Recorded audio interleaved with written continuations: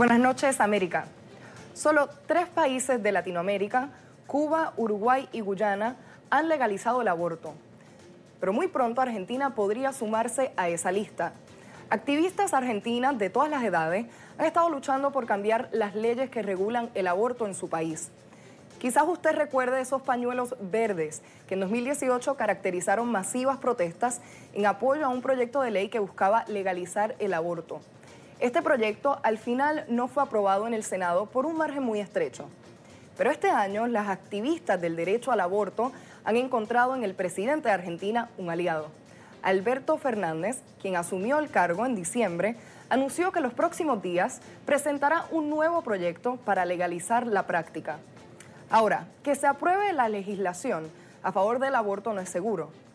Amnistía Internacional calcula que la votación actual en la Cámara de Diputados de Argentina es de 116 a favor, 108 en contra y 33 votos indefinidos o sin datos.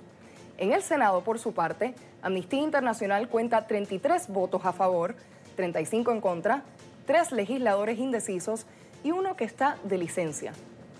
Algunos argumentan que llevando el aborto al centro del debate público, Fernández intenta desviar la atención de la profunda crisis económica por la que atraviesa el país. Puede ser, pero de tratarse de una maniobra política, es una riesgosa y controversial. Aquí, sin embargo, hay un punto más importante. En Argentina, el aborto ya no es un asunto que se habla en tono bajo, en la privacidad del hogar. Aparece en portadas de periódicos nacionales e internacionales, en los noticieros y se debate en el Congreso. Esto es primordial. Los abortos ocurren y seguirán ocurriendo independientemente de si la práctica es legal o no en un determinado país. Y cuando no es legal, las mujeres, y particularmente las mujeres más pobres, terminan recurriendo a abortos inseguros que ponen sus vidas en peligro.